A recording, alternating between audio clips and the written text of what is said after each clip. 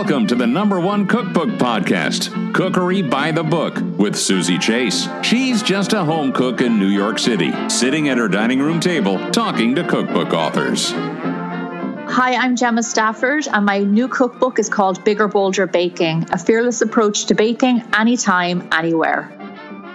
So I have to start off by saying a huge congratulations to you. You have a bun in the oven, so to speak. Thank you. So exciting. When are you due?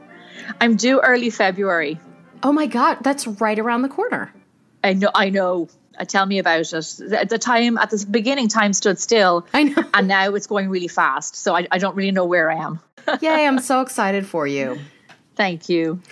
So you have a line in the cookbook that goes, I watched my mom create spectacular desserts from just a few simple ingredients. I feel like this is your philosophy too.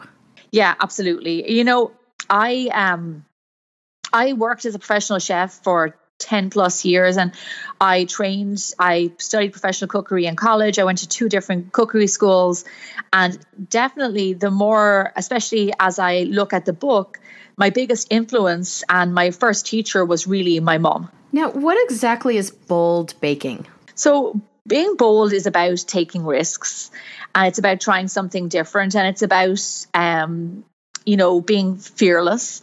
And that's what I do in my recipes. I try and, take away the unnecessary steps that people don't need, that might confuse you, that sometimes in baking, people can have very long-winded recipes. And what I like to do is just get straight to the facts and show you how you can make over-the-top desserts, but still using very simple techniques and very simple ingredients. Long-winded recipes are so much fun to read, but so hard to follow. Yeah, I can't. Like the reason that we've had such great success with Bigger Bolder Baking is because bold baking is about taking risks, and it's about being fearless.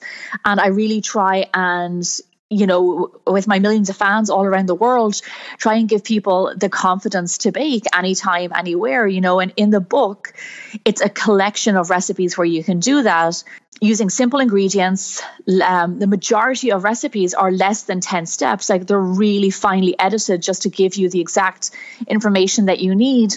And anytime, anywhere baking really, we heard this from our audience. We have 5 million bold bakers all around the world. And we heard from them that they want to bake, but they're students in a dorm. They want to make a cake for somebody, but they live in maybe an older facility and they don't have access to a kitchen, or they only have a microwave and things like that. And, I didn't want that to restrict people from baking. So in the book, I broke the chapters down into different pieces of kitchen equipment that you would need and tools. So there's a whole section in my baking book where you do not need an oven to make frozen desserts, to make mousses, to make chilled desserts, to make like chocolate tiffin cake, all of these sorts of things, and trifles that you don't need an oven for. And just really make it as simple for people as possible to be able to bake, no matter what their equipment or their circumstance. Your bold baking journey started at Ballymaloe Cookery School. That is incredible. Tell us about that, and what skills did you learn there?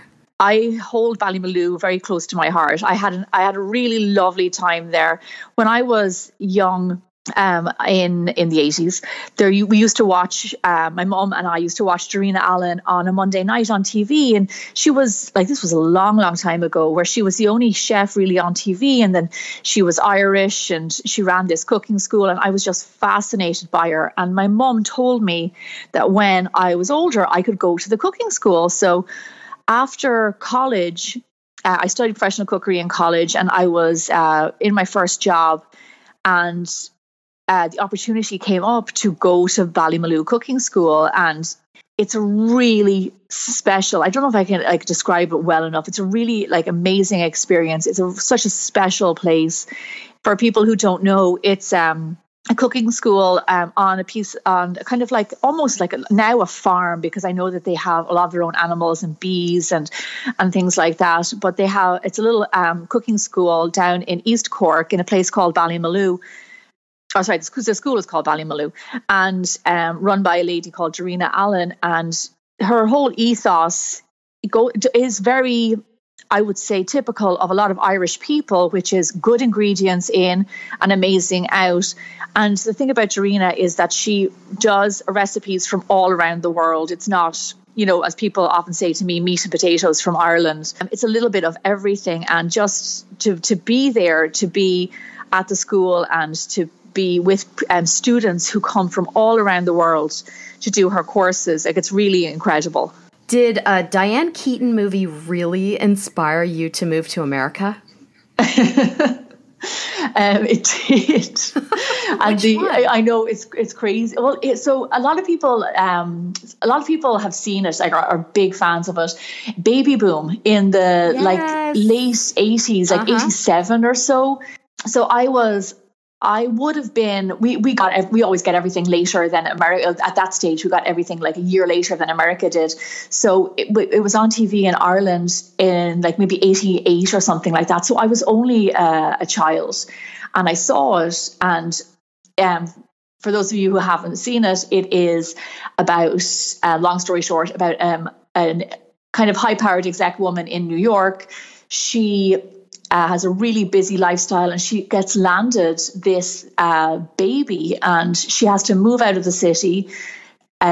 She buys a farm in Vermont and she, her lifestyle totally changed and she starts making applesauce and selling it in local shops in Vermont and it becomes really big. And I was fascinated by it. I just thought that this was the most amazing thing ever, that this is what I wanted to do. I wanted to move to Vermont and make applesauce. And, it stuck with me. I must have been like 6 or 7 when I saw it, but I made kind of a promise to myself then and there that when I was 25, I was going to move to the United States and I was going to marry an American man. And that's what I was going to, and I was going to like be in America for the rest of my life.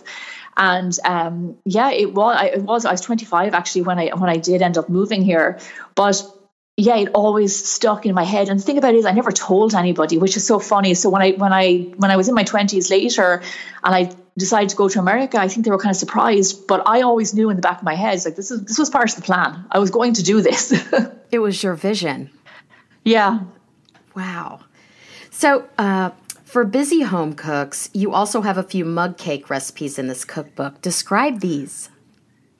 So the mug cakes are some of my most popular on Bigger Bolder Baking. They're little tiny single serving, I shouldn't say tiny, but they're small single serving cakes that, this is where like kind of anytime, anywhere baking comes in. We heard a lot from people who, like I said, don't have kitchens, don't have ovens, but still want to bake. And there's a whole world of microwave recipes out there for cakes that I have in the book, and then savory that I have on my website for things like pizza, mac and cheese in a mug, and things like that can all be made in the microwave. So in the book, Bigger Bolder Baking, I shared 3 recipes of some of my most popular. And they're they're really great recipes because they're only a handful of ingredients. So even if your kitchen is bare, all it is a little bit of raising agent, some flour, a little bit of oil. Like you might need an egg, but not even all of them need an egg. Most of it is just standard cupboard ingredients. And you can have like a mug brownie, a funfetti cake in a mug, or even a donut in a mug, which is a really popular one. And they're just a really amazing way for somebody to make a single serving treat fast with very little wash up. And then you're not left with cake or cookies or whatever it is. You got to just have exactly what you wanted or what you needed. I do love how you've included so many microwave recipes in this cookbook because I feel like the microwave is a little passé right now, but it's so convenient. Yeah, the thing I explain, because I get asked this a lot, I've been a professional chef for many years now. And a lot of when I first started doing microwave recipes, I thought to myself, should I be doing this? Because like I've worked in Michelin star restaurants now, should I be making recipes in a microwave? And the thing I know, because people question you. And the thing about it is, it's not about the microwave. It's about, these recipes are another way for some people to feed themselves, to make something from scratch, what I like to call real food fast, not fast food, with just a few ingredients, with very little waste. And, and when we started making them, we were doing the cakes, we heard from a much younger audience. Then when we kind of ventured into savory and we started doing things like ramen in a mug and pizza, which is one of my favorites, pizza in a mug, and lots of different things like that, we heard from all around the world. We heard from truckers. We heard from people living in elderly facilities, people who had been widowed. I just got an email from a man in Australia yesterday, 87 years of age, who was asking me about the mic. He just got the same microwave that I did, and he was asking me about the recipes so he'd be able to feed himself. So it's much bigger than making food in a microwave. It's giving the people independence and confidence to be able to create their own meals, and that satisfaction and pride that you take in that. Gosh, that's so smart. Good for you. Thanks. You also included a mug nut. What's that? Yes, that's a donut in a mug. So that little guy is a little kind of a cinnamony kind of a cake with a little bit of jam in the middle, and eaten all together tastes just like a donut sprinkled with some cinnamon sugar. It's just a fun little take on a donut. If I'm going to teach people to bake, why not online? Guess who said that? Your YouTube channel has almost 2 million subscribers. Tell us about your channel and how is your husband involved? My husband is the driving force behind it. We started Bigger Bolder Baking 5.5 years ago as a YouTube channel. Long story short, myself and my husband, I still worked in food. I had a catering business. My husband worked in tech. He did marketing for a tech company, but he also had a lot of experience in the entertainment industry because he'd worked for Lucasfilm and Pixar. And we got married and we joined forces. We decided how can we work together to join both of what we're passionate about, which is food and entertainment. And Kevin said that he wanted to do more of the production side of entertainment because he always did the marketing side. So we came up, he said, why don't we create a cooking show? And 5.5 years ago, YouTube was very much a different playing field. There wasn't as saturated. There wasn't as many baking channels, and it was just a different ball game. And we quit our jobs in San Francisco. We left behind paychecks and healthcare, and we moved to a city that we didn't know anybody, down to Santa Monica in LA, and we just started creating videos out of our kitchen. We went all in, we financed it. We all of our time, all of our effort. We were working around the clock, and we didn't doubt. The thing about it is we didn't doubt ourselves. We knew that we were kind of crazy for doing it, but we never doubted ourselves. We knew that we were onto something good, and it took some time and blood, sweat, and tears, but it started to pay off really fast, and slowly but surely we started to garner this audience of what we call, and what they call themselves, bold bakers. And within a few months, we had some videos go viral. Our subscribers just doubled. And from then on, we've just in 5.5 years or so, we've gotten to 2 million subscribers on YouTube. And then with our Facebook and Instagram, and our website included, we're around 5 million people all around the world. What's the most popular recipe on your channel? Most popular recipe, there's two that are kind of tied. My mug cakes are some of my most popular, and it's kind of what I'm known for. And then also what's actually, I had to include this in the book, is my No Machine ice cream. It's just a few ingredients, cream, condensed milk, and some vanilla extract. And you can make a base of kind of a vanilla ice cream, but then you can add any flavor you want. And I actually think, Susie, you tried one of the ice creams.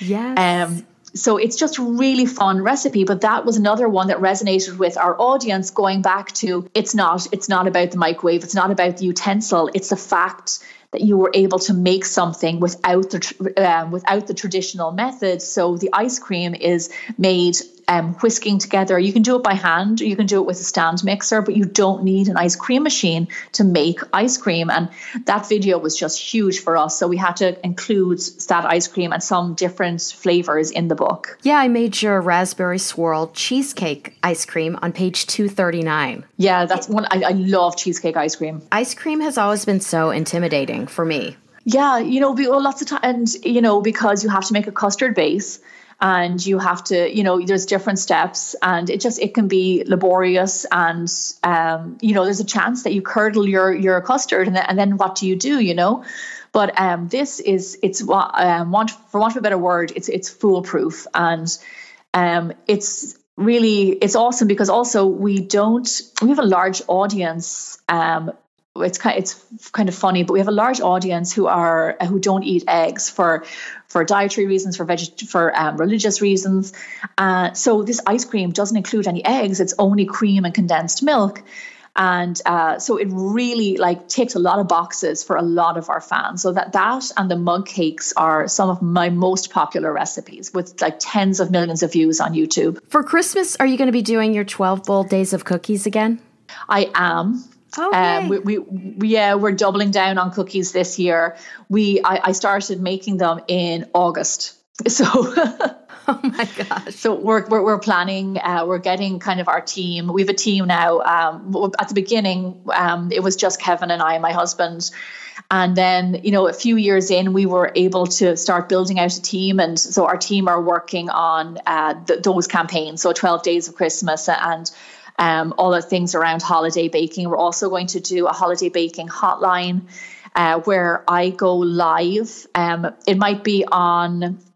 one time we did a hotline on the website on biggerbolderbaking.com where I was, I popped up and I answered people's questions live the day of Thanksgiving. And then we also use an app called Ents, where it's like a voicemailing app where people can leave me a voicemail and then I answer them back straight away. And it's just a really fun way to do it. And the holidays, can be challenging, and you face, you come across things in the kitchen that you didn't know were going to happen, and you need help fast. So we also do that, and that's a lot of fun. So I also made your recipe for 10-minute vanilla refrigerator cookies on page 44. Can you describe these? Those cookies are, they're one of the first cookies I remember making, and they're really simple because they're a plain vanilla cookie. It's a little bit crisp. It's also a little bit soft. But it's a recipe that since the book has come out, I know what recipes mean to me. They have certain nostalgia to me, but I keep on getting photos from on social media of these cookies, and it's just, I don't know what it is about them, but they really resonated with people. But they're just a plain little cookie, and the best thing about it is you keep the dough in the refrigerator in a log, and then you can just slice it whenever you want to bake some off. And it also is kind of a good blank canvas if you wanted to add in chocolate chips, like orange rind, different flavors, some nuts. It really is versatile, and you can add anything you want to it. Now to my segment called My Favorite Cookbook. Aside from this cookbook, what is your all-time favorite cookbook and why? Oh my gosh, that's a really good question. I'm going to have to say there's not a lot. I have a huge collection of cookbooks, as I'm sure you do as well, Susie, and I treasure them, but there's very few that I've read kind of front to back. And the one that my mom used to get me cookery books for Christmas. And one year when I must have been in my teens, I was probably 17 or something, she got me the Ballymaloe Cookery School, the 3-month course in a book, because Darina's course in Ballymaloe, her longest one is 3 months. And they compiled what you learn in that course into one big, thick book. And I went through that book like nobody's business. I tried recipes like for everything from salads to dressings to cookies to cakes to breads. I went through it page to page, and I still use it as kind of my go-to Bible of today. I still go to it for my Asian pork salad, and she has like a Tunisian like citrus cake, and it has a little bit of everything, and I just absolutely adore it. And it brings me back to that time at Ballymaloe as well. Where can we find you on the web and social media? So you can find me on my website, biggerbolderbaking.com. And then on Facebook and Instagram, it's Bigger Bolder Baking. Wonderful. Thanks, Gemma, for coming on Cookery by the Book podcast. Thank you, Susie. It was lovely to talk to you. Subscribe over on cookerybythebook.com. And thanks for listening to the #1 cookbook podcast, Cookery by the Book.